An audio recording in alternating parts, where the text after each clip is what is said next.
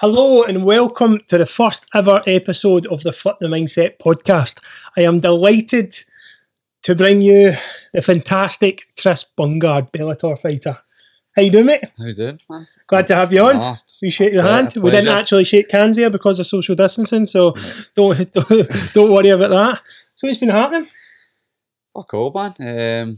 Thanks for having me on, especially for being your first show. It's an honour, I must say, to share the couch with you, but hopefully the first of many good guests you have on here. You know, I'm hoping so. I mean, as I said in my ebook, Flip the Mindset is a platform of hope for people struggling with the pressures of modern society. Yep. Hopefully it brings some comfort to people and hope to people that they can get back from the darkest of places, as I have. And I'm sure probably or possibly yourself. So it's amazing to have you on, mate. Big fan. Most of Scotland are a big fan, you know. Most of Ireland are big fans. You know, you're going to go global and you're going to be a champ. You're going to be a superstar. So 4 fights for Bellator so far. Aye, 4 in a year. Weird. 2 wins, 2 losses. Yep. So you went into... So I want to ask you the importance of routine and visualisation to make a fight go smoothly. So because you went into your first fight and you've came across Teddy Brazier. Yeah. You've smashed him, right? Yeah. So then what are you thinking after that? Well, talk to me from the start. Well, when I first signed, I got signed to fight Teddy Brazier, who was a 2-weight world champion. So it was like threw in right at the deep end, right off the bat, which I accepted it in like 2 seconds. I didn't even... No hesitation. Jumping right at the bit. Nah, no hesitation. If you've got to do so, I got to that level where if you wanted to compete, they were the guys you had to fight and beat, basically. Yeah. And I think the full way it went about, with it being live on Channel 5, I think it was Bellator's first really European show, because that's them started doing like a European series now. So it's live on national TV. I was kind of filming like a documentary at the time, so it was kind of all fit perfect. Like it was like fairy tale shit, you know what I mean? So, and then obviously I didn't like the guy, so he beat him quite easily. It was so satisfying, and but then you're setting yourself a marker. You've beat this world champion now. Like now you need to build on it and that. So. What a marker to set! You beat a guy who's not. He wasn't beating 9-10 fights. Yeah. So, but you're setting yourself a marker to beat, and people expect you to deliver at this high level. So you're then putting a wee bit of pressure on yourself to follow that up. So. Yeah, when you're going into that fight, you sign the Bellator contract, which is phenomenal. You know, you're working up to that fight. That doubt has got to creep in. I mean, before I used to go and play, if it was a football semi-final or a big game in football, the doubt sets in even if you're the underdog or you're not. Yeah. So I can only imagine you're going to fight, you know, one of the best in the division. And what was going through your mind? Did you have a fight plan? Actually, I felt great. Full fight camp, the weight cut, I felt great. Everyone was great, but for some fucking weird reason, when I grab my flag, they come and get you. It's go time.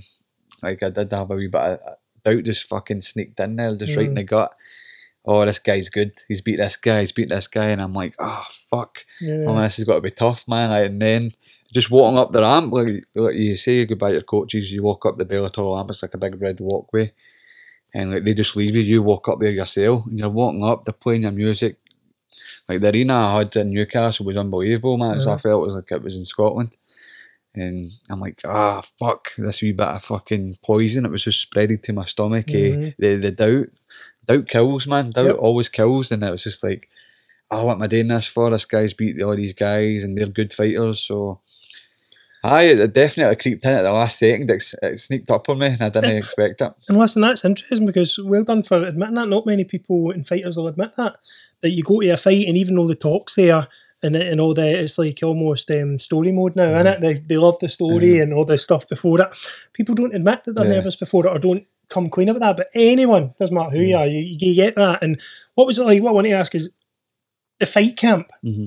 That must be, so if you're in fight camp, right, and you're maybe 2 weeks in, you're training well, and then you're starting to doubt yourself, does that show in your sessions or your mindset? Yeah, sometimes you can have an off night. Sometimes you're feeling tired, you've done 2 sessions a day, 3 sessions a day, and sometimes you're just not feeling it. Maybe you go in, maybe you'll do like a jiu-jitsu session maybe, and maybe you're getting submitted after your teammates that usually when they submit you, usually you would be comfortable with them. They would catch you with a submission, kind of similar what I showed you earlier, but we'll get what to you that. done to me? So sometimes you'll have a bad night. This guy submitted me. This amateur's just submitted me. Why is this happening? I'm a professional. It's fine at a high level. I'm tired. Maybe like people beat you up in sparring. You go home. You hit the showers. You go home and you're like, "Fuck, am I in the right sport here? Am I like, or is it just one of these nights?"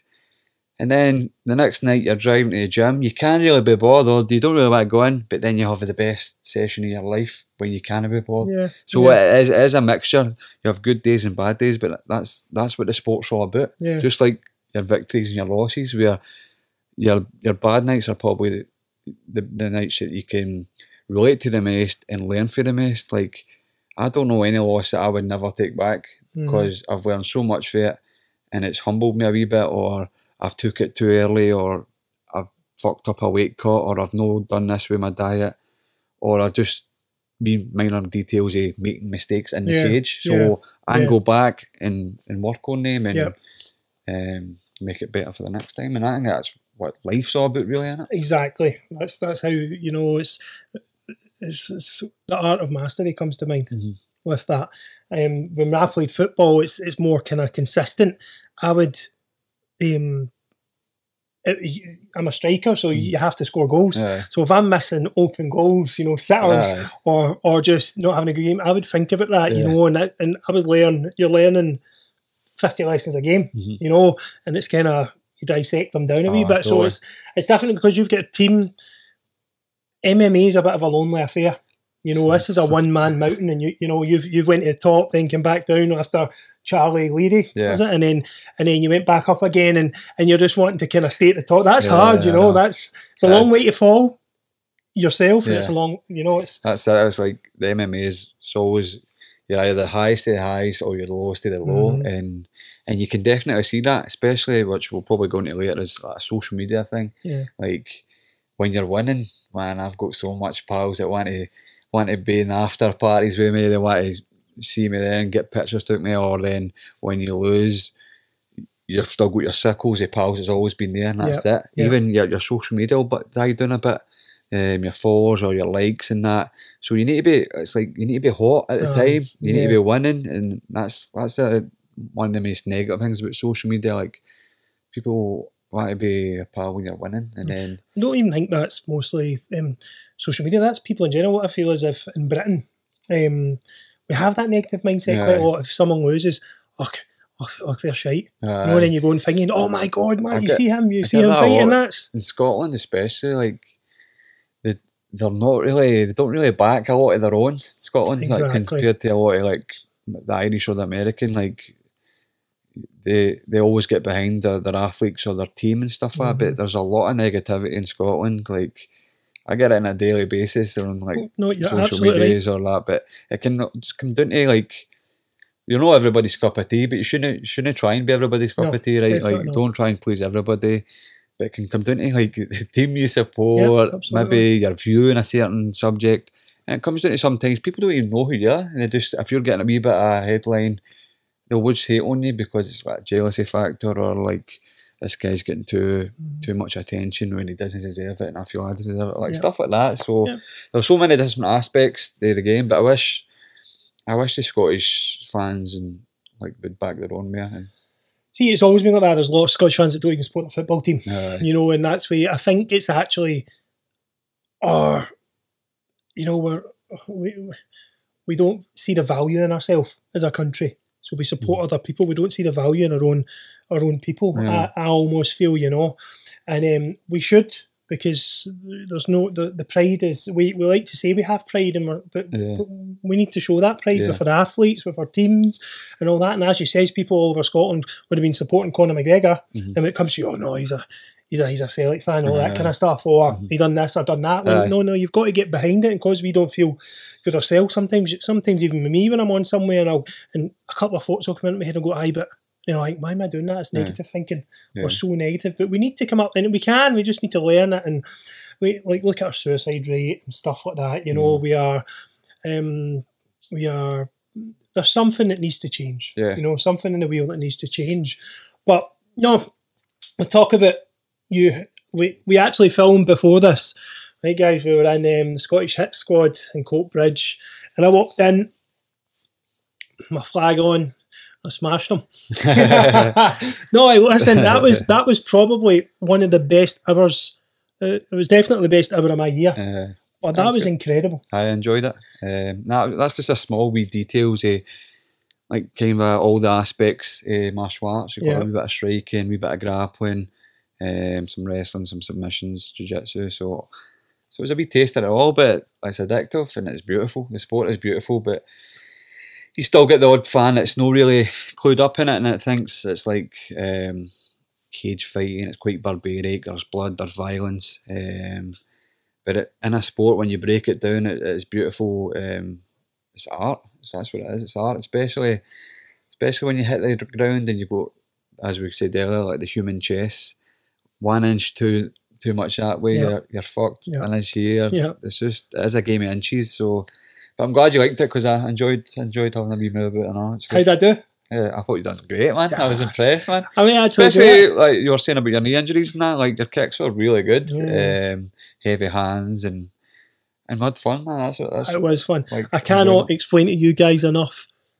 If you're struggling, you got to choke me out. I got to choke the bad guy out. I got to choke him out, man. He was tapping, he was wiggling his toes. No, to be honest, flashbacks to Brent Primus all over again, man. The black Brent fingers. I'm starting my career now. No, but that was, I cannot tell you, that was eye opening for me. That was some of the best type of exercise I've done in years. Yeah. You know, I actually enjoyed that probably more than I did for football for many years. It's exhilarating. It kind of frees your mindset up. It kind of, after I'm walking about as if the 6 months of lockdown, it would have been tough, you know, and all the anxiety and all the pressures we had on ourselves. It came out there and I was like, it's amazing. You have to think, as you said, it's like chess. You're teaching me some things and you're getting it wrong, you're going again, and then it's like art, as you say, and it's like movement and then when you choked me out, I mean, I'm telling you, I've never felt anything like that. And you said that was about fucking 7% cover. Oh, you choked me out full, man. That's it. I'm tapping out 16 times, you know, tapping out in my sleep. It's a good eye opener. No, it was good. But how do you, like, so you've obviously got fire on your belly. I mean, a lot of fire on your belly. If you are out and about, how do you differentiate that when if someone wants a square go or someone causes trouble? Because as we say, you get abuse in Scotland. You're a massive Celtic fan, you know. I'm a massive Rangers fan, but I'm not better. Wait, I don't care about that. I didn't know about this. My uncle Duncan Mackay, as many watching this know, played for Celtic in the 60s in Scotland. And, you know, so I'm not one to slate things. It's like, I just love football. You know, I love watching football. I love players doing well for Scotland. But I could see you would get stick. How does that go about? Because you're a lethal weapon. Well, first of all, like I kind of need martial arts in my life, like through the lockdown and that. It's kind of like a release for me. Like I need to train. I need that. No, in a weird way. I need to kind of touch other, roll about with other guys. I need that grapple. I need the sparring. And I kind of need it because it helps me be a better person. Maybe sound a bit weird saying that, but I need to get that training once a day, or to go weeks and months on end without that was torture at one point, before obviously we could for Paul's site. But when I'm out, like I'm just human, but not mean. Like don't think like you can rock up on me and like kind of I'll give everybody a chance, basically, and the chance is usually like back up a bit, and that's it. But it's tough also, and I've never went looking for trouble in my life, and even in school I did get in a lot of fights, but I usually used to fight with bullies, so I hated bullies. So if I seen bullies being bullies, I'd probably hit the bully. So you a bully, you know, I would normally have words with the bullies and that as well, because I hate bullying, but would you say, because the bullies are normally the more popular kids, were you in that group, or were you? I was one of the populars in the school, but there were still other bullies, but I still liked to fight. So instead of picking on people that couldn't fight, I picked on the people that thought they could fight, which were the bullies. And So why did you like to fight? There's no someone at school like you don't just like to fight. no, Some you I know. don't know. I just like I was just I watched the wrestling when I was younger, and I never watched the UFC or that. I just heard that was a computer game back in the day with Chuck Liddell and Tito, but Yeah. it was wrestling I watched and I played football. Yep. So I don't know. I just had fighting in me from where I came from. Like I lived in Hollytown, and the place I grew up with, kind of had to fight a wee bit, just to let people walk out the tappy basically. Yep. So I don't know. I would never pick on anybody though, but all my fights in school were with the bullies, the years and the high schools and that, and I always remember that. But like when I'm out, like if anybody starts on me, like, I have got a cool head these days. Even like driving, like I'll give people the benefit of the doubt. But if you catch me in a bad day, man, you're fucked. Like we were driving in to do this interview, and a guy's pulled up in front of the big man. He's kind of went on a hang. He's going, "Listen, I'm happy you were there." Stuff like that, because you go out and flying triangle the person through the window. But people in like nightclubs or pubs, like when they have a few in them, like they'll try and get a reaction. Of course, or even like when I played amateur football, like hundreds of times, like people try and get a reaction at you because they think that they won't do it, but that's not me, because I will do something. And sadly, that's what I did. That's what I'm like. So, but I give everybody the one chance, but if they keep at me, then I'm probably going to hit them. How was you grew up in Holytown? It's your space. I don't like anybody getting in my space. I am the same. So if I can touch you, if I can touch you and you're this close, then there's something bad's got to go down. And that's weird because like when we were in the thing the day, when we were in the gym the day, you're close as fuck all the time. You know what I mean? So it's weird that you outside. Nobody come in my face. Inside, everyone get in my face. How I train. But you know, like Noah's been a fighter. You know if someone's got to go down. If somebody's here, you can see it. You see their hands, especially these days. Like where I used to stay, like the most murders in Scotland last year, Holytown, for a small village, and it's knife crime. So like somebody's there with their hands in their pockets, then what am I going to do? Wait for you to stab me? If I had to pick me or you, it's me all the time. So no, of course. So what was it like growing up in Holytown? Holytown is Lanarkshire is, it's a red hot zone for suicide. Yes, in Scotland. And Scotland's bad enough with suicide. I've been there myself. Yeah. What was growing up there like? Was there many suicides you seen growing up? Stuff like that? Was there? Is there a lot of poverty? See, when I was growing up, like as a young boy, like I didn't know what suicide was, man. I honestly didn't know what suicide was until the day my friend's father committed suicide. So even then, it was kind of like you're walking about in a daze, like I don't really get what's just happening here. So that's why we kind of started the whole working with Chris's house thing, and we run like a charity funded day in Holytown every year. Then my other mate's father sadly done it, and then my mate's done it, and you're like, right, what's going on here, man?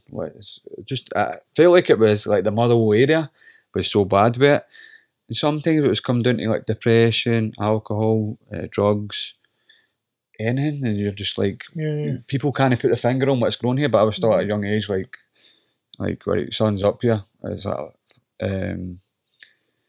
It's like happening everywhere and all different ages, and especially with males, it was lots of males. It wasn't where I'm from, not too many females. So as being for poverty, like where I stayed was like kind of a rough area. It was like flats, council flats basically, and it was kind of a wild. Like kids would run about doing it. They were going. The flats were going on fire. The police were constantly down where I stayed. Basically, they should have just put up a station in my street because the police are never away. But I just thought it was normal. We were just up to hours, just playing football at the garages while the parents all sat and drank. Basically, that's what it was like. But it wasn't until we started going to schools and meeting other families, like, no, that's not what happens, man. Like, they have Sunday dinners with the families round, and I'm like, right, I'm quite jealous. I don't get this. And they had like family days, like camping, fishing, holidays. Like, I hadn't went on a holiday ever until like, my papa eventually took me to Bulgaria on a plane and all that. So it was like a wee, when I finally went to like stay with some of my friends and that, and don't get me wrong, I'm not slating my family and that, but we didn't do a lot of family stuff. We didn't spend time as a family together. Like, my dad was quite, he was just always moody. He was always moody, he was always grumpy ways. And that's how probably I didn't have a good relationship with my father. And my mum was kind of the same, but my mum always did try, but that's how I think I was more, more like as if my papa was more like my guardians, like my mum and my dad. Yeah, of course. Because I spent more time with him, I had respect for my papa, and he showed me like the actual way of life, like how you should treat people, and he opened my world up. My papa, my gran died a good few years before my papa there, but so I wouldn't say I was poor. I didn't have any. Like, I used to have to save up my £5 a week for my papa, right? Every week I'd put my £5 away. He'd take me to boot sales. I'd hover around about him until, right, fuck, there you go. Then I'd run away, either get VHSs or I'd save up all the week so I could buy a Fitbit trackie, right? Because that was the thing back in the day. And all my mates were loaded, like their mods would get them all sorts. So I saved up a £5 a week so I could buy an Inter Milan trackie, and that was my thing, man. I had my trackie, right? So that was it. I used to wear it all the time because it was the only thing I had. You know what I mean? But so we didn't have much, but like my papa would help us out and stuff like that, and having that there has probably saved your life. Aye, definitely. You know, you said in another interview, you were saying your mum and dad, they liked to drink, but they weren't alcoholics. Aye. So you're basically saying they're alcoholics, but I'm not saying that. And that's, my uncle was an alcoholic. He was a seasonal alcoholic for 20 years. He worked for the British Airways, and it's just something he couldn't get out of. He went in, he was on for 12 months, and my two cousins, my best mates, do you know what I mean? And then he would come off like that. He would just come off. He was the best person in the world. And then he went on, he'd be shouting and moaning at us and going, it's hard to get on me. It gets you so anxious and uptight. So let's not kid ourselves. There's millions of other kids in Scotland with that now. Yeah. You know, some of my friends, mum and dads are alcoholics and that. Do you think that, like you say, you're not a bad guy, I know that for certain. You're a gentleman. I think we should call you the good guy instead of the bad guy. Or the peacemaker outside. But do you think that had a thing on like your anger and stuff growing up, or you wanted to just fight people? I think coming into mixed martial arts did change me because deep down I'm still fighting stuff. I'm still fighting a lot of things. I can say stuff that I shouldn't say, and then like I kind of should I take it back?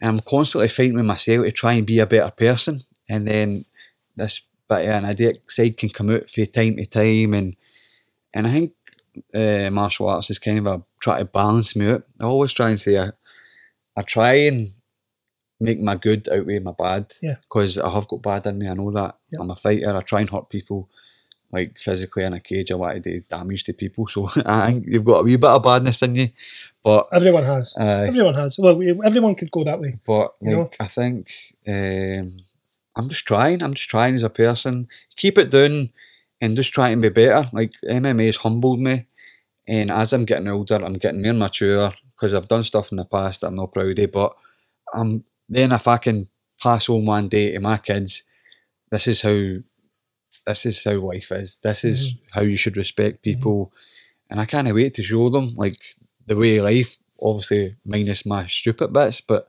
I think it's martial arts is definitely humbling me. For day one, and you can see the years of me progressing. I still say some stupid shit from time to time that upsets people, but I don't know if that will ever go away. But I'm definitely getting a better person. I know that for a fact. So your MMA is your golden coping mechanism. At the end of the day, that's what keeps you from going the other way, or that's what keeps you from your thoughts controlling you. Like when we talk about you growing up seeing suicide and stuff, have you found yourself in that place yourself, that awful place? I've been depressed. I've been like stuck in my bed for days after like maybe like bad results in my fights, or maybe a relationship, something like that. You know what I mean? Like, could turn to drugs. If it wasn't for certain people in my life right now, like I could be out every weekend full of drugs, full of drink, going away watching the Celtic, not coming back for 3 days. But I want to be in that gym. I want to be learning, and Yeah. even these amateurs coming through, I want to help them. I want to do extra rounds with them. I want to give them a wee bit of knowledge and tell them, look, this is what you can do. This is how good you are. And I get joy after that, feeding their positive energy and passing it on. I'm like, maybe I could be a good coach one day. I don't know. Maybe this could lead to after I retire, maybe start my own gym. I don't know, but I know this helps me be a better person, and that's what matters. Because when I was working, and it still works every day, I'd wake up and I would swing my legs round in my bed, and I would sit there for about 10, 20 minutes, and like with my head down, like no one to go in, hating life. So I was already waking up in that negative mind frame where I'm like, I'm away in here, and I would rather fucking jump in front of a train just to no go here. Like so like if I would say to anybody, like if you're waking up with a negative mind frame, just pack it in, pack your job in. I know everybody needs to pay bills. I know they need to do this and that, and life's tough because you need money. But do what you want to do, and stuff like when you wake up, you've got to wake up with a smile on your face. You've got to get your coffee in the morning, kiss your missus or your wains goodbye. I'm away to do something I fucking love, and then when you're coming in or when you're doing it, you're smiling. Everything's different. Your mind frame's different. You're a happier person. You're meeting people on the train, the bus, driving. You're saying, "Oh, how you doing? How you?" Passing on that positive energy to people, and it cheers people's day up, and your life will be a million times better. I can guarantee you I that. always say it's like being in the roller coaster of life. And when you wake up in a negative mindset and all that, you're in the back of the train, so you've got no view. You've got people sick and spit and all that. And if they had coronavirus whapping back in up your nose, but when you're waking up positive and you're going to a job you like, you're at the front of the train. You know, you're seeing the view, you're seeing things before other people, you're advancing. Yeah. And you know, and that's a very important thing. People don't understand how important it is to try. See, when you go up and you talk to someone, "Oh no, I've tried it." No, but just try, make it happen. Yeah. You get up, you have to do that. So for me, I'll get up in the morning, and even if I've had terrible anxiety the night before, I'll go up, downstairs, 2 glasses of water straight away. 2 full glasses of water. You've been sleeping for about 7, 8 hours. You're going to feel dehydrated. It could add to you feeling a bit shit. The weather outside might be pushing down. Do you know what I mean? And you get, seasonal affective disorder, and you're just... If you go down the dump, so you woke up already in that state of mind. How are you flipping that? So for me, it's the water, the decent breakfast. Then I'll go outside just in the garden for fresh air. And I'll literally just, even if it's raining, just go out, fresh air, come back in, put some music on, go for a shower.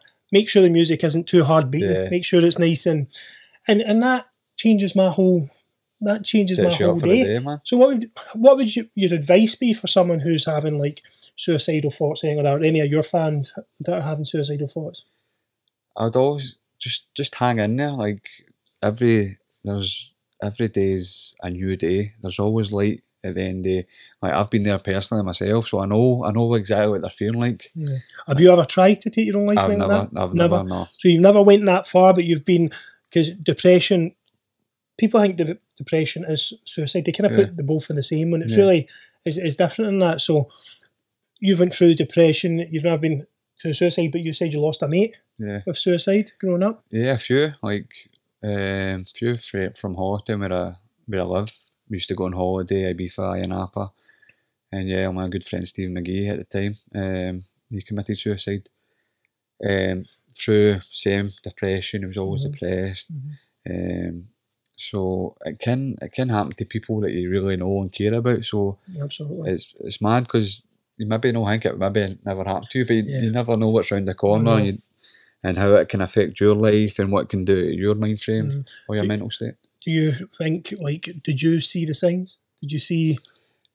Because this will be important, because this is what's happening now. It's Suicide Prevention Month in September, and everyone's questions to me. I get hundreds of mails all the time, right, saying, I'm there. I'm trying to be there for my partner. Yeah. I'm trying to be there for my friend. How do I do it? Yeah. But when your friend took his own life, was there signs? Were you? Yeah, like I was like, I think he tried it a few times. So I wasn't shocked when I found out, but like he tried. Like we all tried to help him. We went to meetings. He'd done a lot of things, but I think it was down to drugs and like Valium and stuff like that. So I wasn't surprised when it happened, but like it's still when it does happen, it's still still hits you hard because you Aye. deep down you're like, I don't think it will happen, but And we don't really understand it, do yeah, we? We don't really understand it because if you do take your own life, I've been close to it, of course, which I say in the first episode of Flip the Mindset. But if you do, you don't know you've not been there. You've been there where you're about to. You've not done it. You don't know the actual.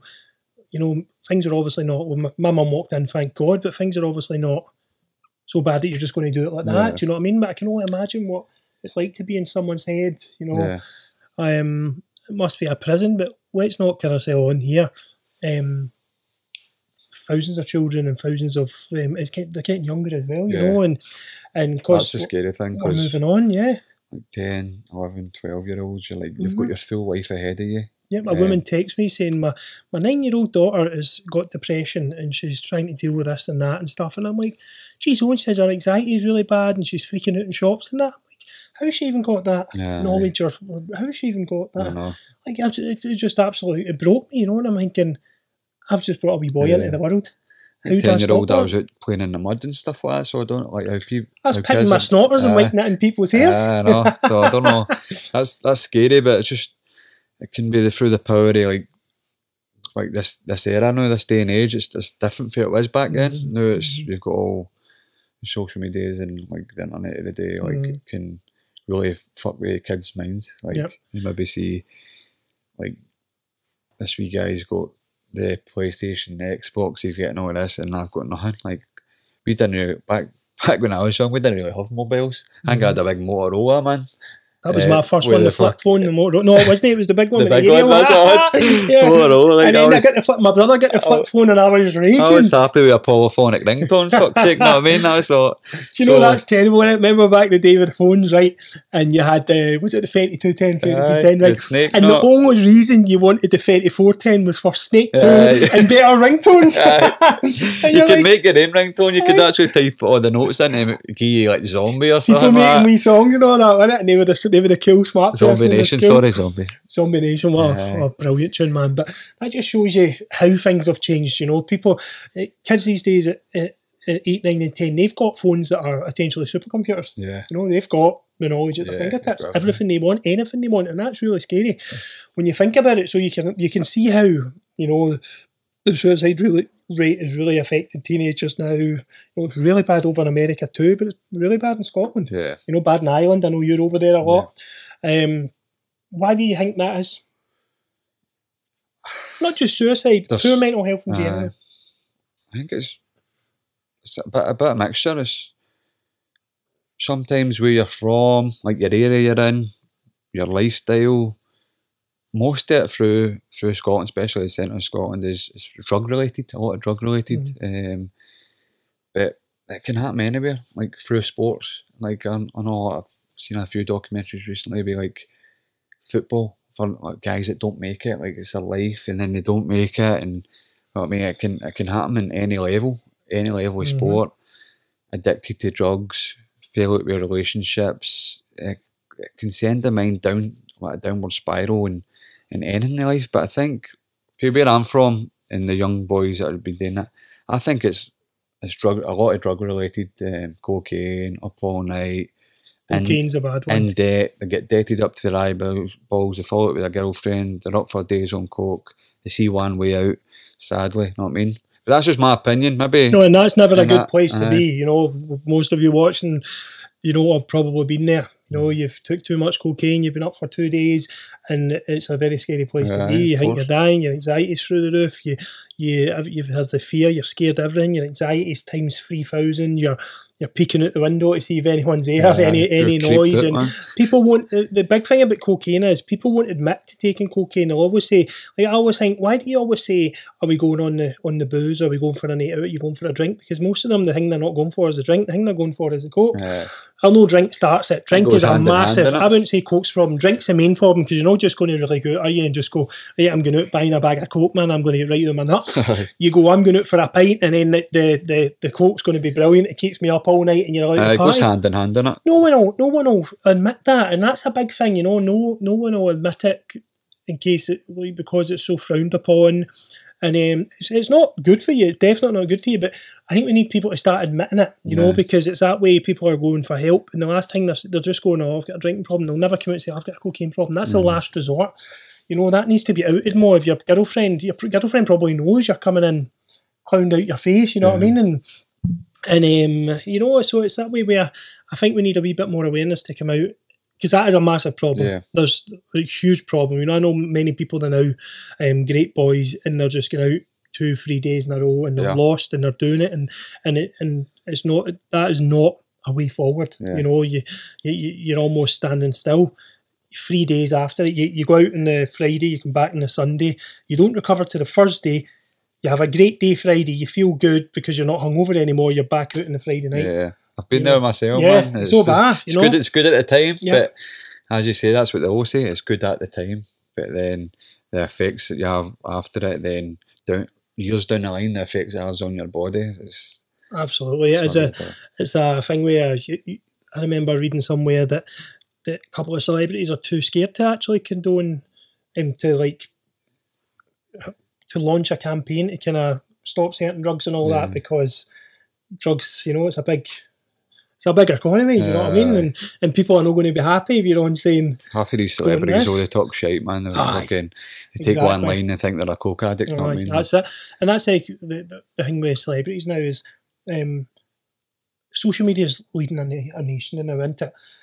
When you see something in the news now, the world goes into disarray. It doesn't matter what it is, if it's coronavirus, Beirut, it's round the world in a second, and everyone.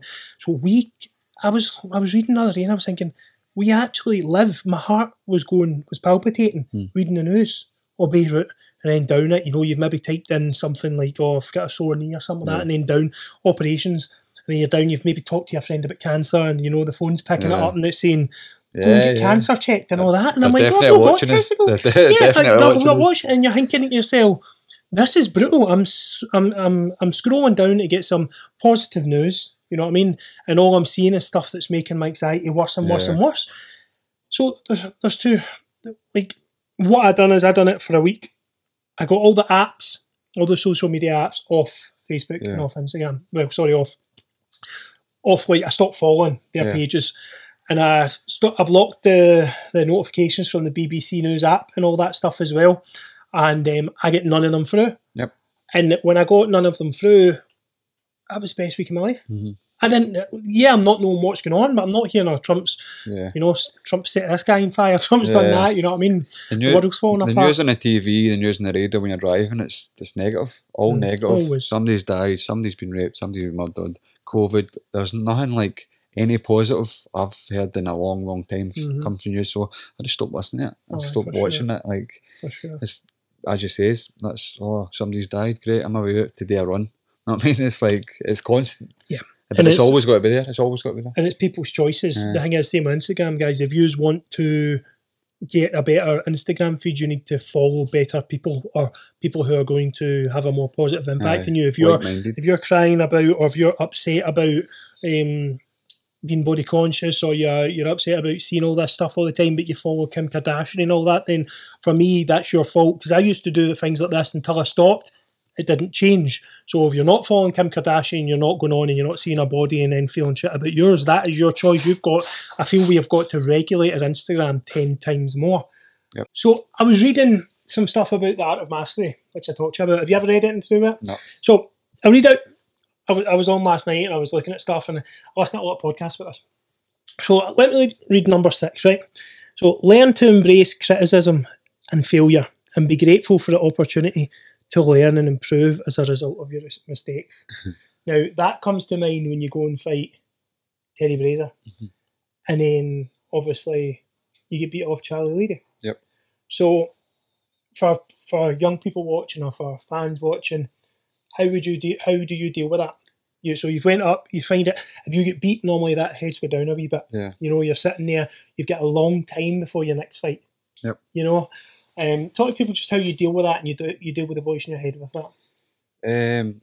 Well, you talk about like how to deal with the defeat after beating Terry. Like, basically, yeah. Well, I knew like part of the reason that I lost was I had a terrible weight cut. So I already identified the problem. So the loss was a lot easier to handle, even though like it was quite close. Like I won the first round, he took the second round, and I died to death in the third, and I got a bit of a beating in the third round. Yep. But even like I had a wee bit of concussion in that, like it was so much easier to handle because I knew where I went wrong. Like I knew like I need to change the way I'm eating. Yeah. I need to change my diet up. I need to change the way I'm cutting weight. So much. It was so much easier to handle. Oh, guys, come in, out. Can you go and put him outside? Just lock the door. I thought he was going to. I thought I could hear him coming in there. My big dinosaur dogs came in. The dog's wanting in the shot, not me. Sorry there, my big Alsatian Rottweiler came in there and nearly caused... Steph, he just ran in mid-shoot. Literally, he stopped though just before it, before he said I couldn't fly, and he went, I'm not going to do that. Then, you know, Can you take him upstairs into the bedroom? Pain in the arse. Dog's the biggest pain in the arse in the world. It's a friendly though. It's friendly dog. Oh, he's a nice button. He's just a pain in the arse, man. He's so clumsy. I mean, everybody comes in, he smashes his tail off the face. did well then, he stopped himself. Because I clicked him. He's security trained. I clicked as soon as the click goes, he goes, or else it was in. Smashing it. I think everybody was like that there, like I know. it could have just been like a bull in a China shop there. Right, okay, so Tia's upstairs in the bedroom, Steph. Okay, so I want to talk. So I'm going to read number 8, right? Develop your social intelligence. Were we done now? You were saying it was easy for you to take a defeat, and then we Oh, so he was speaking, right? Okay. Should we go for there? Yeah, you were saying it was a wee bit easy to take. Aye.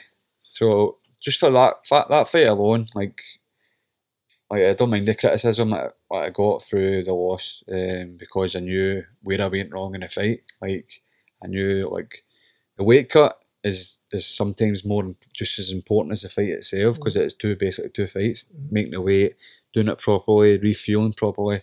I remember the next day after I'd made the weight, I still didn't even feel myself walking about. It was like a zombie a wee bit. Even walking out to the fight, I was like, the crowd will get me going, and like I still feel, there's something not right here, man. What's in your head when that's going There's on? something not right here. And Charlie Weary can hit like a truck, man.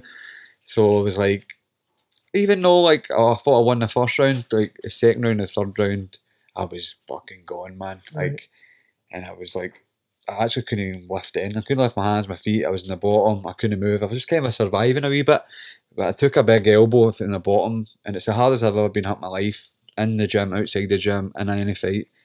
But it shut my full body down. It was like numb. Like, see, you watch fighting films or boxing films where it goes like that deafening way. Yeah. That's what it was like. So it slow was motion. perfect. So that way, and it was a short elbow for the bottom. I was in the bottom, and that was the hardest. And I'm like, shit, I've never been knocked out or finished before. I'm like, this guy's about to finish me. So I was kind of holding on. He's pushing you down. He's landing more on you. Everything's going in your mind. Shit, I'm about to lose. I'm about to get knocked out, or the ref's about to stop in. And I'm tough.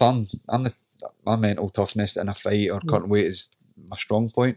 So I'm just kind of hanging on, and like I know I'm losing the fight, but I'm just trying to hang on. And I don't want to. If I crawled into a ball, the ref would have stopped it. But I'd rather go out my shield and try and survive. And that was all cause of my weight cut. And that's what fucked my weight cut. My diet was poor. So that fight alone is the reason I've got a new nutritionist and this new diet. My weight cuts are much better. My rehydration's 10 times, a million times better.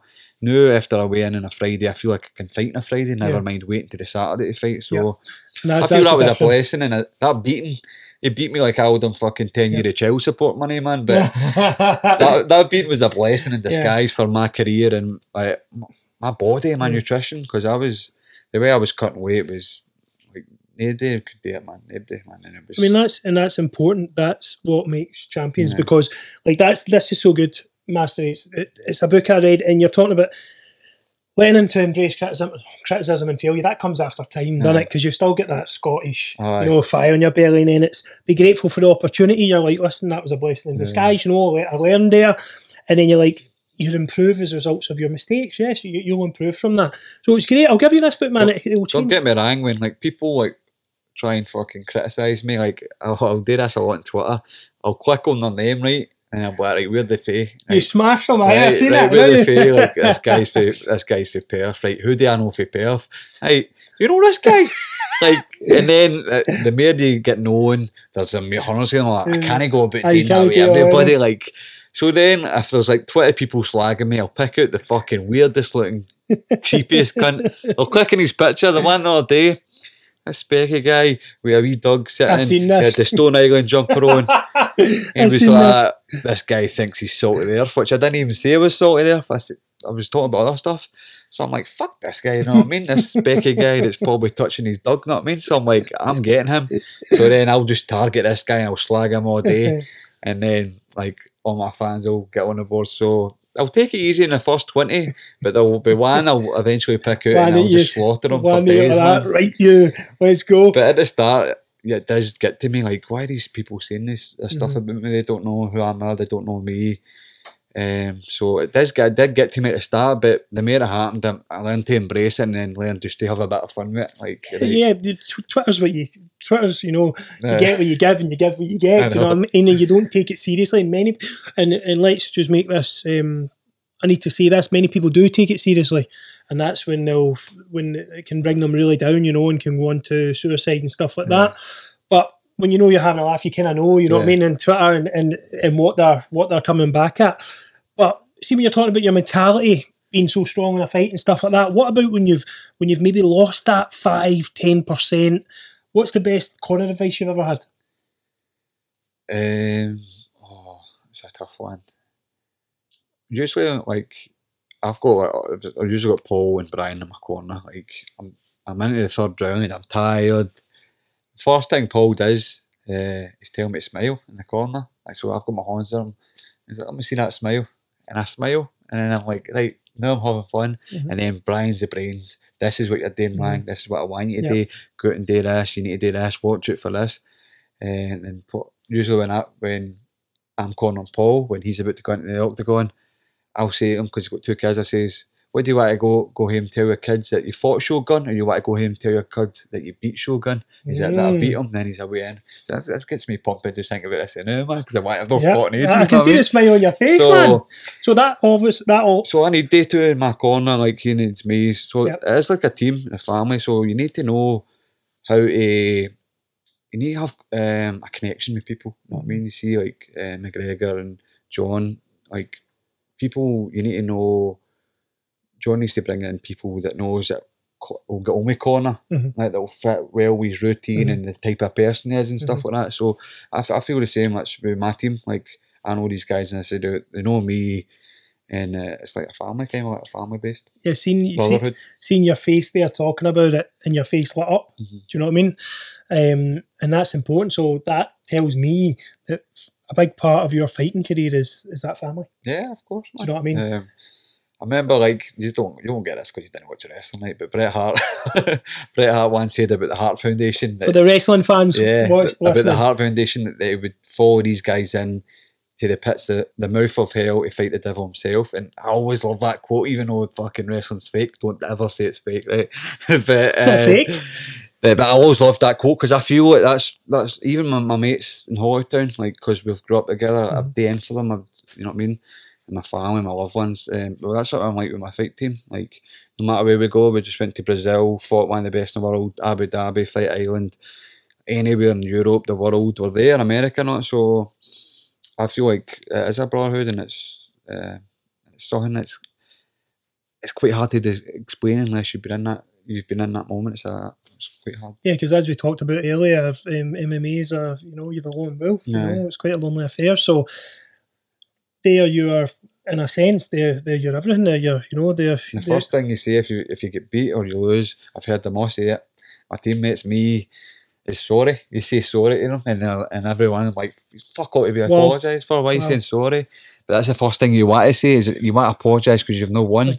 But I know that, but I've said it. But I don't give a fuck. You shouldn't apologise to anybody. But it's the first thing you came to, like you've let somebody down. Who really. You've let anybody down. You know what I mean? It's just the way of life, man. It's the way of life. So talking about your relationship with Bear Jew, like Paul Craig, big handsome bastard. Don't tell him that, man. That's so good. No, he's a great big guy. They all call him handsome or something, don't they? I said that, and the missus, she's like, "Oh, yeah, big handsome guy." I was like, "Right, yeah." Aye. She's not coming near hit squad. He's got a good side on him. I think it's this side. And The side so that shades out his nose a bit. you went to fight camp, and shades out his nose. He's the only guy I know that can smoke a cigar in a shower and not get it wet, man. I love that, man. You went to fight camp. Fight Island. Fight Island, sorry. In the UFC. Yes. And you were his corner man. Yes. Yeah. How did that come about? How did you become his corner man and stuff like that? Just through being teammates. We've been teammates for 8 years now. And we're like only professionals in the gym. The rest are amateur. We had a couple, but they kind of drifted away a wee bit. And I just, obviously Paul's a heavier weight. He's a light heavyweight, so it's quite hard for him to get training partners at his weight. So he needs to kind of drive a lot to like England. Just went to Sweden a few times for like the bigger heavier weights guys. So I'm a lightweight. Obviously I walk a bit middleweight, but like he still needs that heavier guy and tap him or spar with the heavier guys. Not mean. Aye. All good. That's all you're big man, Paul Craig. I'm calling you out. He tell me he'd off a pinky man. Boof. If you think that choke was bad for me, man, like which his legs are on a bit, man. I can imagine. So, I just like we'll corner each other. We've all, even amateurs have been in his corner and they've been in my corner. We're just a team, we're a unit. Brian's our main coach. We've got different coaches for different aspects of the game and that, but we've all helped him corner him. Lawrence boxing, Stevie Thai, Marcus jiu-jitsu, Brian obviously. So I think I've done his last 7 fights in the UFC. We've been everywhere. So he'll always be in my corner, and I think I'll always be in his corner. Cause you can see the relationship is refreshing. Yeah. It's really, really nice. I want to talk about. I want to be the first one to get this, to have this story here. He's taking a drink of water. Look at him. Look, how did you come round to giving Paul the nickname Bear Jew?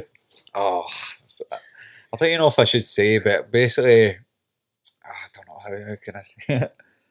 Basically, if Paul's midsection was a country, it'd be Israel. That's it.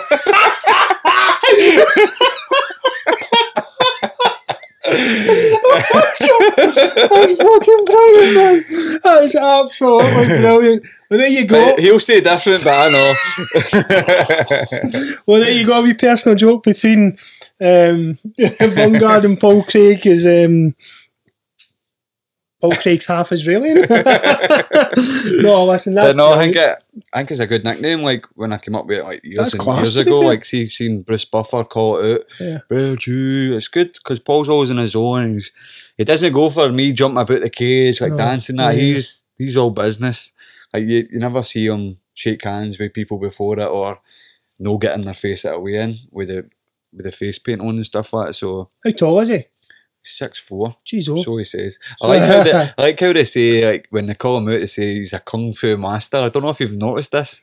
Bruce Buffer, this man is a kung fu master or something like that. But he's been saying that since I think we fought in FFC in Hamilton, and we had to write on our card like our names, our nicknames, and your style. Aye. And I'm sure he wrote kung fu on it, and that must have went all the way up with him. And I think Paul's has watched a kung fu film in these days. But Kung Fu Panda. don't get me wrong, he's athletic. I don't know a guy that's like 200 odd pound that can do just a simple standing backflip perfect like that. And he's athletic. His kicks are great. He's got good flexibility in that. But There's a lot. I don't know about kung fu. I don't know where that came from. But I noticed it the other day. I'm like, they keep calling you like a kung fu artist. Love it, man. But hopefully I'm not killing his abs. He's kind of on fake persona here, but I've never seen him take kung fu. Not leaving the house. No, but he's a great guy, and obviously he's been a big part of my journey as well. And like we've still got many more fights in us. He's got another 4 fights with UFC. I've got another 4 fights with Bellator. We're worldwide, man. You should be very proud of And yourself. he's a good person. He's a good father figure, and I see he spends time with his kids, and he's a good role model to be. He does something between you and him keep you going as well. Aye. That way from like if you've done something stupid or anything like that. Aye. He's a good guy to talk to. Like Aye. I went through a lot of troubles outside the gym and stuff like that, and I could talk to him about it, and I can get a laugh film like this, and I can be serious like that, and he'll know the perfect balance, and I long may it continue. Yeah, Aye. for sure. Listen, it wouldn't be right unless we approach the subject of your dear papa. Yeah. You know, me and you are similar like that, you know. Yeah. We both loved our papas. Well, my papa's still here, but I didn't actually know just until just recently, Yeah. about your papa passing away. Mhm. Which, first of all, I want to say, That's, you know, all my love and Aye. sorry about that. And it's I can imagine, you know, people go, I can't imagine. Oh, I can imagine, because my papa's my heart and soul as well, Aye. you know. But if you want to, what was the best memories you've got with your papa? Oh, right. I'll tell you a few, right? So, obviously, I stayed with my papa every Thursday growing up, right? Thursday was my day, my dinner day. I stayed with him, went to Mhm. school when my gran was alive as well. That was my day. But every Saturday morning, we would go to the car boot sales, the Barrowlands, and till he gets his dodgy tobacco, and I got my DVDs or my videos back in, and they gave me pocket money, took me my first holidays and shit like that. But funny stories, my papa was like the life and soul in the pubs with the karaoke's, and he loved going to all the Scotland away games back in the day. But Mhm. we used to go to like holidays, and he went on like see the like on the speedboat, and you're on the paraglider, like no the paraglider, but you're up there with no like with a parachute, but the speedboat's taking you about, you're in there. Aye, the windsurfing. Aye, something like that, but you're in there. So my papa's up there, me and my gran are down the beach, man. He's out in the Windsurfing, wind gliding or something, windsurfing, surfing. You're in the air, windsurfing. Aye. So basically, the speedboat, they've basically dunked him, and he's went back up in the fucking the parachute, so he's in the air. But when they've dunked him, they've taken his shorts have came clean off. Yeah, So my gran's like, oh my god. My pa's up there, old clacker bag hanging out. I mean, How old is he at that point? oh man, he's about 50, 60 or something like See, that. Right? he probably didn't care either, did he? Oh. Just, you know, the older generation just, it's not, I've seen it But before. my gran's gone mental, you know what I mean? So there's stuff like that. Like it was a life and soul. He would have like my gran's walking stick, playing the guitar, singing all the time. Yep. But he'd always put his fit in it with like asking like heavier set lassies when they're doing stuff like that at the bar, and they're like, oh, God. she's like, I'm not pregnant, no. But we were at the bar like Always saying the stuff wrong like thing. that. But I mean, if the guy in the shop gave him like 10 pence extra, he'd be back into the shop saying, you've gave me too much, son. So he's just the type of guy he Great is, you know what I guy, mean? aye. So, but he was a bus driver, and when he started to come down a bit, he was doing like bus runs for the special needs to the colleges and that, so they all loved him. They got him gifts every day and that, so he did actually love helping the people and that, and he loved his grandmas, he loved us, you know what I mean, me and my sister, my brother, so he would do it in for us. So I'm obviously trying to be like this guy, and then obviously try and pass it on to my kids. Yeah, because No, I everything you learn with him, you feel like, see me now, because my papa's got dementia and he's on his last legs. I always try and be like him and my brother. Oh, and my brother's dead, as you know. I always try to be like him and my brother. I want to push what their stuff, what they pushed on me. And, you know, just that pride. And like, I know I was watching the BBC documentary, which is fantastic, by the way. Guys, you should tune into it. It released last night, didn't it? Or the full one released last night? Yeah, that was the last one. And it was fantastic, and he says something about he cooks all your food. So how are you cooking your food now? I know. You're a microwave it in you, man. That's another thing. I'll tell you another wee story after this one, but that was another thing that they filmed that documentary, and I'm so happy and glad that they got that footage. I can always look back on that. Don't get me wrong, a few times I've gone at my phone, like maybe lying at night thinking about it. I put that wee clip on because they've sent me that clip alone when he passed, and you know, a wee tear comes down your eye just when you hear his voice again. Nothing wrong with admitting that, you know. And I was actually building this fucking stupid Lego Death Star the other week here, and it was like the advert just came on the telly, like on BBC. It was like my papa talking, and I got a fight, like fuck's sake, and it was just advert for my documentary. Wow, but see, just hearing his voice, I was like, yeah. So that was just to hearing that wee voice and that wee clip. So I'm so glad that they actually filmed and caught that scene, and like his wee one-liners, like he went for He-Man to Skeletor. Like people, the audience fucking loved that. They ate that up. That was brilliant, because that's like a Papa joke. Aye, and it's so true, because it's like when I'm cutting weight, a day go for this, and you take all the water out of me. And he's seen that firsthand. Aye. He's seen you lose and it. he wasn't a fan of it at first, but then when he seen, I think I went shopping with him one time, and there were corners of people mobbing me, and I think he was like, fucking hell, this maybe be something here. And then he's all about making a living, paying your bills, and he he was always on at me. Have you paid your insurance? Have you done this? Have you done that? He was always on your case. But the other wee story I was going to tell you about was like, obviously about 5 years after my gran had died, he asked me if I could give him Viagra. On yourself, can you give me the Viagra? I'm continuing Blackpool or something. I'm like, how's that? It's 10 women every man down there or something. I'm like, fucking hell. So, I was like, I can see what I can do for you. I don't give a red down, man. But I've never told anybody that story, but it's all good. PIMP, man. In Blackpool. Riding on the roller coasters. But his wee one-liners, and even the one it's like, I started to lay eggs because he was making up, no, starting to grow feathers. I was making them that many eggs and all. But to answer your question about who's making my food, I'm starting to do a wee bit of myself. I did have a food sponsor for a good few years there, Prepped and Fresh, who helped me fucking unbelievable. Yeah. Free food for years, man. Just helped me with all my fights, who were amazing with me. I owed them a lot. But now my diet's a wee bit different for theirs now, so I'm trying to do a lot of stuff myself now. So what about you're going into your next fight, as you say, you might be fighting in the next few months, nothing confirmed, see what happens. How do you now approach that fight? Because a massive part of your fight has got to be your papa making your meals, you being in his company, and certain things he says and all that will spark you. So how do you think that's going to go? What are you going to focus on? How are you going to go about that? Because that's important, because so many people in the pandemic now are losing people and dealing with grief. And a lot of them are really struggling to do that. You know, I'm getting hundreds of mails a day. So you being an athlete, a professional athlete in one of the biggest stages, how are you going to deal with that? I don't know. Like, see, I think this pandemic for the COVID has actually helped me a wee bit. I had a lot of injuries, and it gave me this hunger back. Like, I can't wait to fucking fight now. Like, I can't wait to get a name, get a date, and get to work. I honestly think it's helped me, so I can't wait to hit the ground running. 9 weeks out, I can just look to my papa as like an inspiration now. Like, this is what he'll want. Is he looking down at me? Is he got to be in my corner? Maybe if I'm in the bottom taking some shots, he'll be like the old fucking Mickey and the Rock, get up, Christopher. So I don't know, man. Like, I still go to the graveyard and I kind of talk to him as if he's there anyway, tell him all the fucking ins and outs that have been happening. He loved me going places. I'd always have to bring him back a fridge magnet wherever I went. So he'd have loved Abu Dhabi because he loves the Formula 1, and we stayed on the Marina Formula 1 circuit, and I'm like, that was his favourite track of the year, was the Abu Dhabi one. I'm like, he would have fucking loved this. He would have loved that. Would you have took him as well? Oh, aye, definitely. He used to go everywhere. Brilliant, man. So what about the...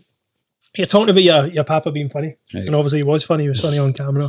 He was fucking shiny still. See all that? Like, he was like, I think I had a wee half and all. And I was like, you don't need to do it, but I want to down the line. I want to show my ways who you are. Like, so I want you being it. And then when the camera hot, man, he was like fucking the one-liners. Like, fucking the natural.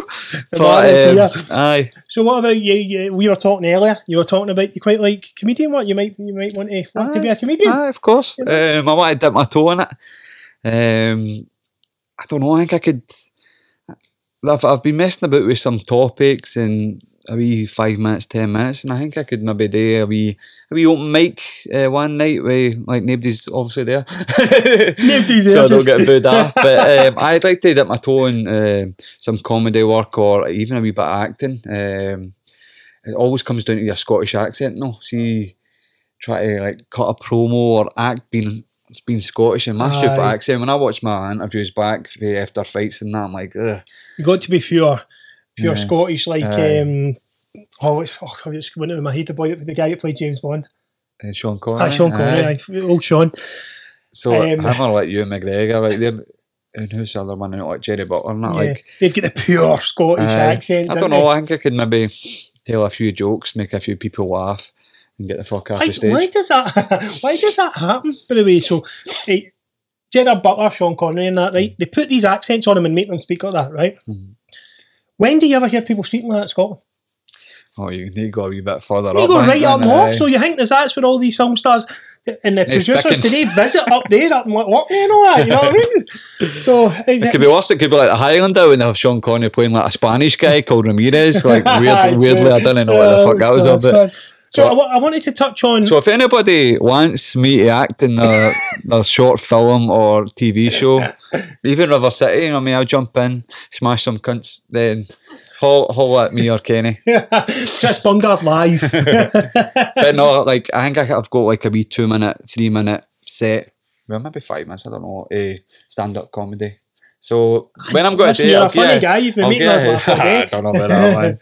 I would love to. I would come and see you, man. Comedy pub. I think my topics would be a bit, don't know, touch and go with some people. Well, Frankie Boyle, you know, I went to see him, Frankie Boyle, and he was a brutal, but he was hilarious. I know, and you have to accept. People go and watch a comedian and laugh at jokes and get offended online when you say something quite similar because it touches their subject. It's their identity, innit? That offends me because I'm a wrestler and you've just slagged wrestlers, but yet they'll go and fucking stone and watch all these comedians and laugh their ass off. You say something about fitness and all the fitness gurus over there, won't you? Like, you've just affected my identity. You know, shut up, man. We need to be less sensitive with it. I really meditate in your head and drink your green tea, you cunts.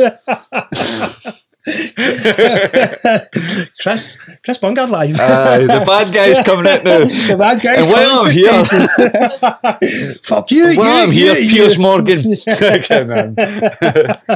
Oh, he's off his tits, isn't he, man, Piers? You know, I like the new Ricky Gervais, man. It's really. How good is he? I wasn't used to be a fan, but then see like the Afterlife show and then his Oscar things, and I'm like, this guy was it the gets Golden it. Globes, wasn't it? He went on a mad rant. That was literally the best I think it was half an hour, 34 minutes or something. Best 30 minutes. Have you seen Afterlife? Well, Afterlife's right. I watched the first. How good is Afterlife? Fucking hell. Really good, but I don't think a lot of people give that the respect. Is that comedy? I was quite emotional a wee bit, but it was funny, man. It's hilarious. When he's in the office and all that. It's class. Not the actual office, and he's in the office and who's the guy? The guy he always slags and argues he hates or something. He actually likes him, but he hates him. The guy with his face. He absolutely. I watched it ages ago, but it was really good. And what is it? The wee dog he has? No, is it the dog? Aye, but I wanted to take him back to we went to the. Sorry, I got off track. Don't worry. Man, we went to the Hit Squad today, Scottish Hit Squad gym. And the home of killers. The home of beasts. There's a lot of up and coming fighters that you're seeing, but what I want to talk about, I was talking to someone, right, and they were talking about like MMA, always been kind of recognised as people who had been bullied. Yep. Right, we'd go into MMA or defence classes and stuff like that. So you would get in there, and as you know, remember at school, the footballers were all the pretty boys and the dickheads, weren't they? I.e. me. Well, I was all right. You know. The rugby players were the people who couldn't play football, right? The MMA players were the MMA fighters would be the ones maybe who get bullied, or maybe some of the remember like is it. What did he used to say? School Moshers and that, and he had Moshers. One of my good pals, Mosher, and he golf emo. They would be in the MMA classes, right? So now that's different because UFC came and and Bellator came and took over everything. So now, like the guys who would be playing football are going into MMA. Do you think that's changed the identity of it all, or do you think there's still that? Because you were saying you come in. No guy messes about, you know. They come in, they all look after each other. There's an amazing brotherhood, and I can feel that from you, you know. I just think it's the same as anything else. Like it's not for everybody. Like the sport is the fastest growing sport in the world. Mixed martial arts. It's more televised now with people, so there are more eyes on it. Like more people want to do it, but MMA is not for everybody, and like, they find that out pretty quickly. But you can get like the quietest wee guy with specs that doesn't talk to anybody will fucking beat you up, man. Like that's a good thing, especially about jiu-jitsu. But I think it is like a pure sets your ego, like leave your ego at the gym on your shoes. That's what we say. Yeah, and it humbles you and it gives you discipline, structure. It's helped me out with a lot of things, and I think that the same with people coming in that's maybe a bully. That can get humbled and like, no, this is how you treat people, and like, I'm not the hardest guy in the room because these guys can rip my head off.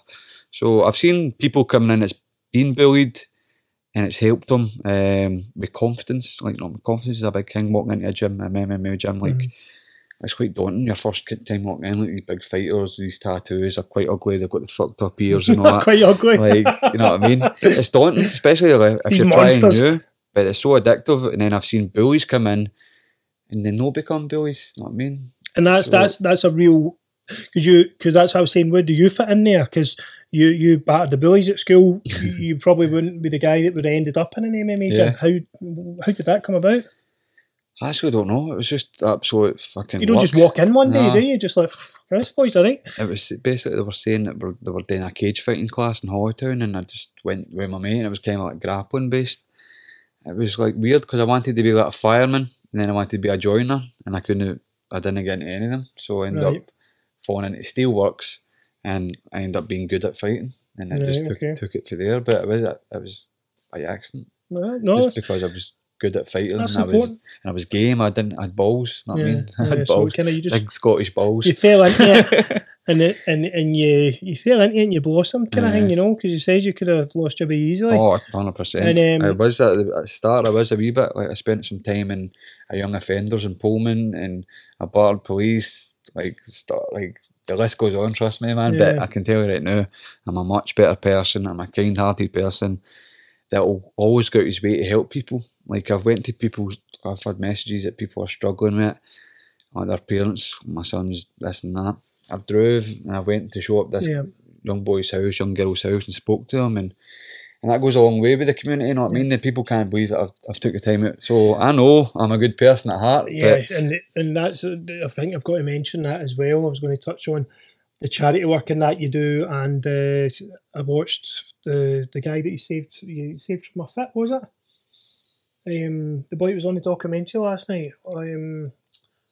the wee boy. No, the older man. Oh, Stephen. Aye, like he had brain Brain tumours. brain tumours. Aye, cancer tumours in his brain, and aye, these are all just things that make me who I'm. You've made a huge impact on that guy's life Yeah. and gave him the fight to go on. I seen the thing with the wee it's boy, and stuff like that.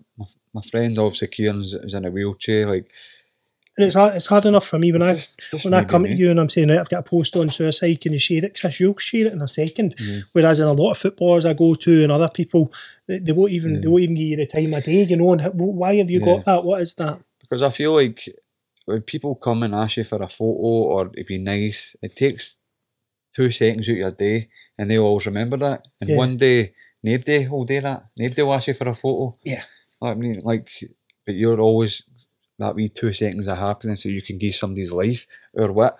For me standing still for 2 seconds, for me clicking a button, for a like, a share, a retweet. I I'll love do that that. all fucking day, man. Like I think I'm anybody. I'm just a normal guy, and like I think the social media gets to a lot of people's heads these days, and I don't know, no man, no money or no woman will ever change who I'm on. That's just the way it is. Yeah, I know, and that's why I think me and you've got on well today, because we bounce off each other like that. And with me, I've got the platform I've got now, and I'll share everyone's stuff because not everyone, obviously, if there's 1,000 people mail me, but if I see the post and that's a faithful, I'll share it because I'm not going to act like someone who I'm not. I'm always going to be that same person. You could give me a Ferrari, you know what I mean, and that's not what's driving me. Do you know what I mean? I've had people. The new thing that people are doing now are phoning me through Facebook. So I'm just answering want a wee quick chat? I'm answering it. Oh, he's answered or not? As if was as if they're at a house party. Like, I'm just like, I'm just jumping a plane. And like, how you doing? And I'm like, is this what they're getting to now? They can just actually phone me through Facebook. Right, so it's like, we phoned Georgie boy at the phone in, and then we thought, fuck it, go phone the bad guy, man. See the answer. So I've answered a few of them, but you're like, what the fuck, man? Because I think you can turn that off, that people can't video call you and stuff like that. So you need to probably ask about that. So how have things changed for you life-wise, getting like the blue tick and all that now in the big social media presence? I think it blew up through obviously my Bellator career and my social media. I done a lot of stuff with Celtic and that, like I was on the park and I was in a Celtic View. So I got a lot of Celtic fans through that. And best pals with Kieran Tierney. I have pals with KT, talk to Connor, Jerry Cinnamon, stuff like that. So Conor McGregor.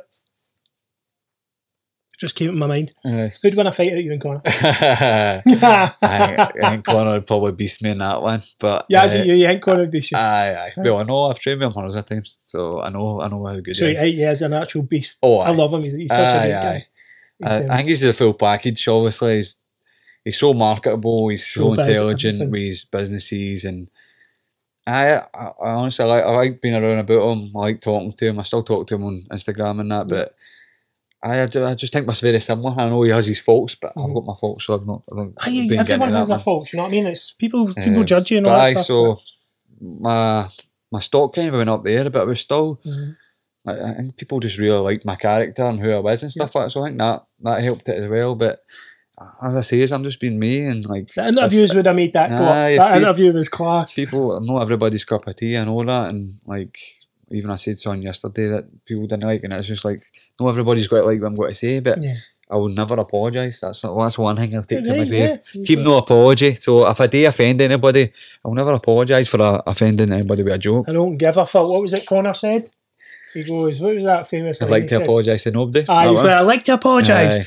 to absolutely fucking no one. You know what I mean? That was brilliant. Everyone was using that. So, but now when I say something shit, the public, like, they tag the Daily Record, the Sun, they tag my company Bellator, Yeah. they tag the Police Scotland if I do something, that means so. Speaking about Bellator, So it's like, people are trying to get me sacked and stuff like that for saying like a wee Always be that way, tasteless won't it? joke, man, but fuck them. it's happening in every job. You're Yeah. not safe in any job anymore. Social media is the beast of everything Yeah. now. But see, talking about Bellator, you mentioned Bellator there. You've said in a few interviews about Bellator v UFC, Yeah. saying they're rivals, right? Yep.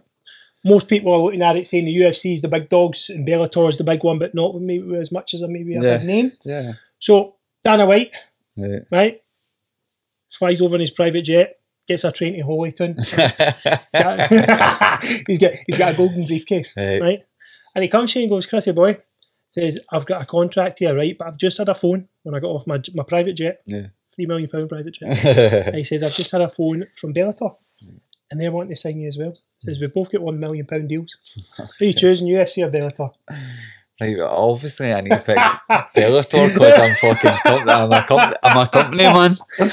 But what I will say is Bellator has looked after me. I have a great relationship with the owners, the matchmakers, and like I've still got 4 fights with them, so I wouldn't shit on them now with saying because they've treated me so well, and I've just signed a new contract which was better than a lot of people that are in the UFC. So I'm happy there now. But when I was in Abu Dhabi there, like I was fucking steaming in the pool, man, the last day, and I was with all the UFC brassies and all the media, and they all loved me. They all loved me, and I think if I wasn't with Bellator, that probably would have pestered or not until I signed a contract with them. No, But, that's I like having relationships on both sides. Obviously, Paul's in the UFC, Brian talks to them a lot, but I'm happy with Bellator because like I've got a good relationship with them, and I'm happy to fight for them, and they put on good shows, big arenas. And they're paying me like good. I don't date to be rich or famous, but I'm just comfortable. You've got to pay your bills. That's it. I'm comfortable. Yeah. It's just comfort. I get to coming travel from the what world. me and you've came from. It's That's it. All I like doing is traveling the world, and if that can pay me plane journeys to here and there, yeah. and as long as I've got a roof and food in the fridge, then I'm fucking happy, mean, man. You know what I mean? You fight for Bellator, Chris fights for UFC, but you do it together, so it's good you be in both worlds. And for UFC fans, Bellator fans, it just shows you that that's how much Bellator bring to the table It's good for as well. It's good for our amateurs and all come through saying, look, this is where you can get to. Yep. Me and Paul are, know what I mean? And Yep. proper make a living at it and stuff like that. So You I can think go, they can you know. see it, man. They're deadly, man. I would say, you know, if you want to exercise, you know, and you've got a poor mindset and now you're struggling with poor mental health, go to your local MMA gym. The guys in it will more than likely be welcoming and fantastic. And go to a beginner class, because that today when I have, like you'll see in the video that, or you've seen in the promo, that was amazing. Aye. I loved that hour you ever. I said, can we go for 10 hours? You know what I mean? Nice. I was blowing at my arse, you know what I mean? good, And then he was choking you and my arse was flapping. But, but it was frightening. Right, before we wrap it up, I've got a couple of questions from some of the Flip the Mindset guys. They're not terrible ones. Oh, I'll explain that tattoo and also that's the Guardians of the Galaxy cassette. So my papa loved the Guardians of the Galaxy film, so did I. But I used to always watch films with him all the time, and he would always say, "Have you seen Guardians of the Galaxy yet?" I said, "No." He's like, best soundtrack ever, and blah blah blah. So that's a wee bit of meaning behind that. That's the I love soundtrack it. for Guardians It of was the Galaxy, you know. So it's like a wee Yeah. mixtape out it's like a Marvel film. I listened to that. But he loved these films. I watch films with him, in fact, with him every day in life, and he loved that film. So that was another wee thing about my papa. Nobody really knew about. Love that. And I listened to that soundtrack about 100 times. It's such Class. such a Makes good. you feel so. You better listen to it when you're sad. You listen to it when you're So happy. me and Paul listen to it when we're cutting weight. So I'm under the towels after coming out the bath, and Paul's always singing, "I got a feet." See the What a memory. So Paul's singing it. I'm trying to like no die with sweating, and we're all smiling. Shaking your pinky So to it it's- because you're done in. So it's a good song for us. Right, okay. Questions. Got these. Let's have a look. Okay. Aidan asked, has training in MMA improved your discipline in other aspects of life? Of course, man. Of course. It gives me a structure in how to live your life, discipline, timekeeping, listen to your coach. When I first started in football, one of my main guys I respected was my football coach who's died, Pat McCready, because he was a big respectable guy. If he shouted at you and told you to get up the hill, you would fucking do it. Yeah. And the football team just always fucking have a laugh for young daft wee boys. But Pat was one of my mentors growing up as Hawton Colts. He was a legend in Holytown. But he was one of the guys I fucking listened to. So being even mixed martial arts but fit back coaches, I listen to Brian when he tells me something, I listen to him. Be on time, eat good food, structure your day out. So martial arts has basically saved my life. There was no structure. Free fall. There was no structure at all, man. Yeah. Okay.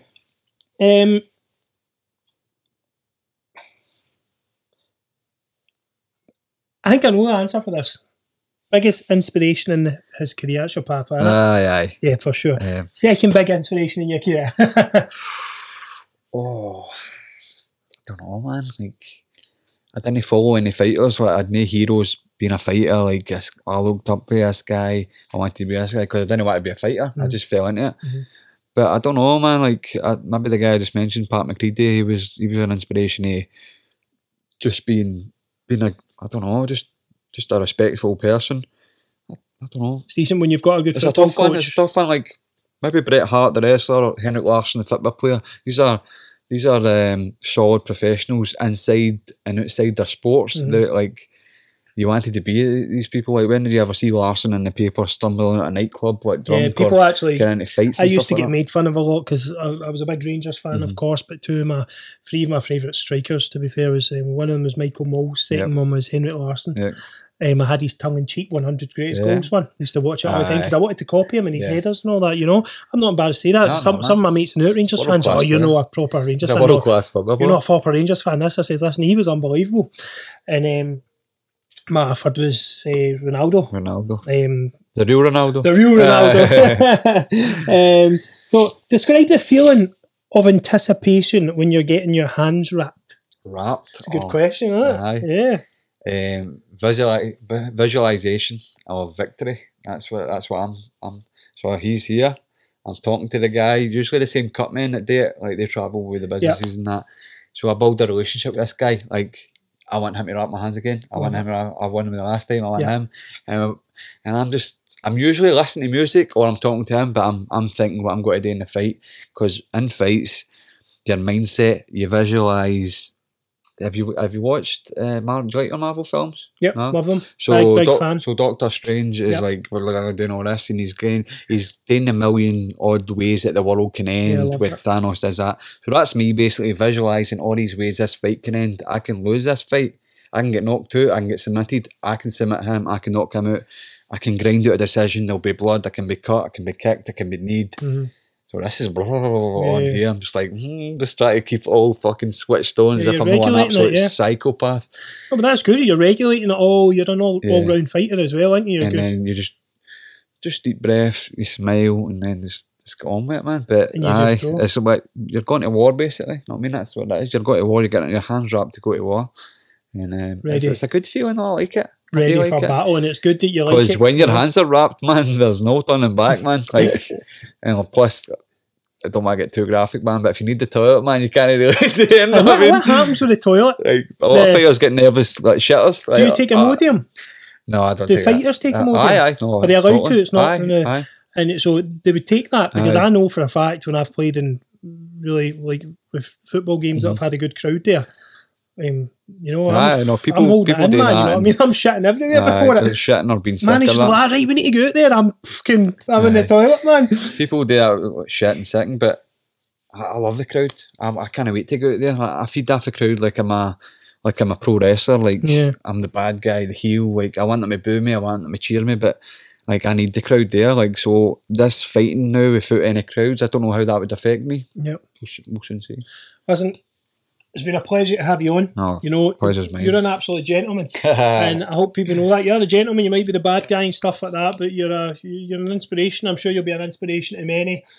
Thank you, man. Thank you. We cover so much there. I hope you enjoyed the first episode of the Flip the Mindset podcast.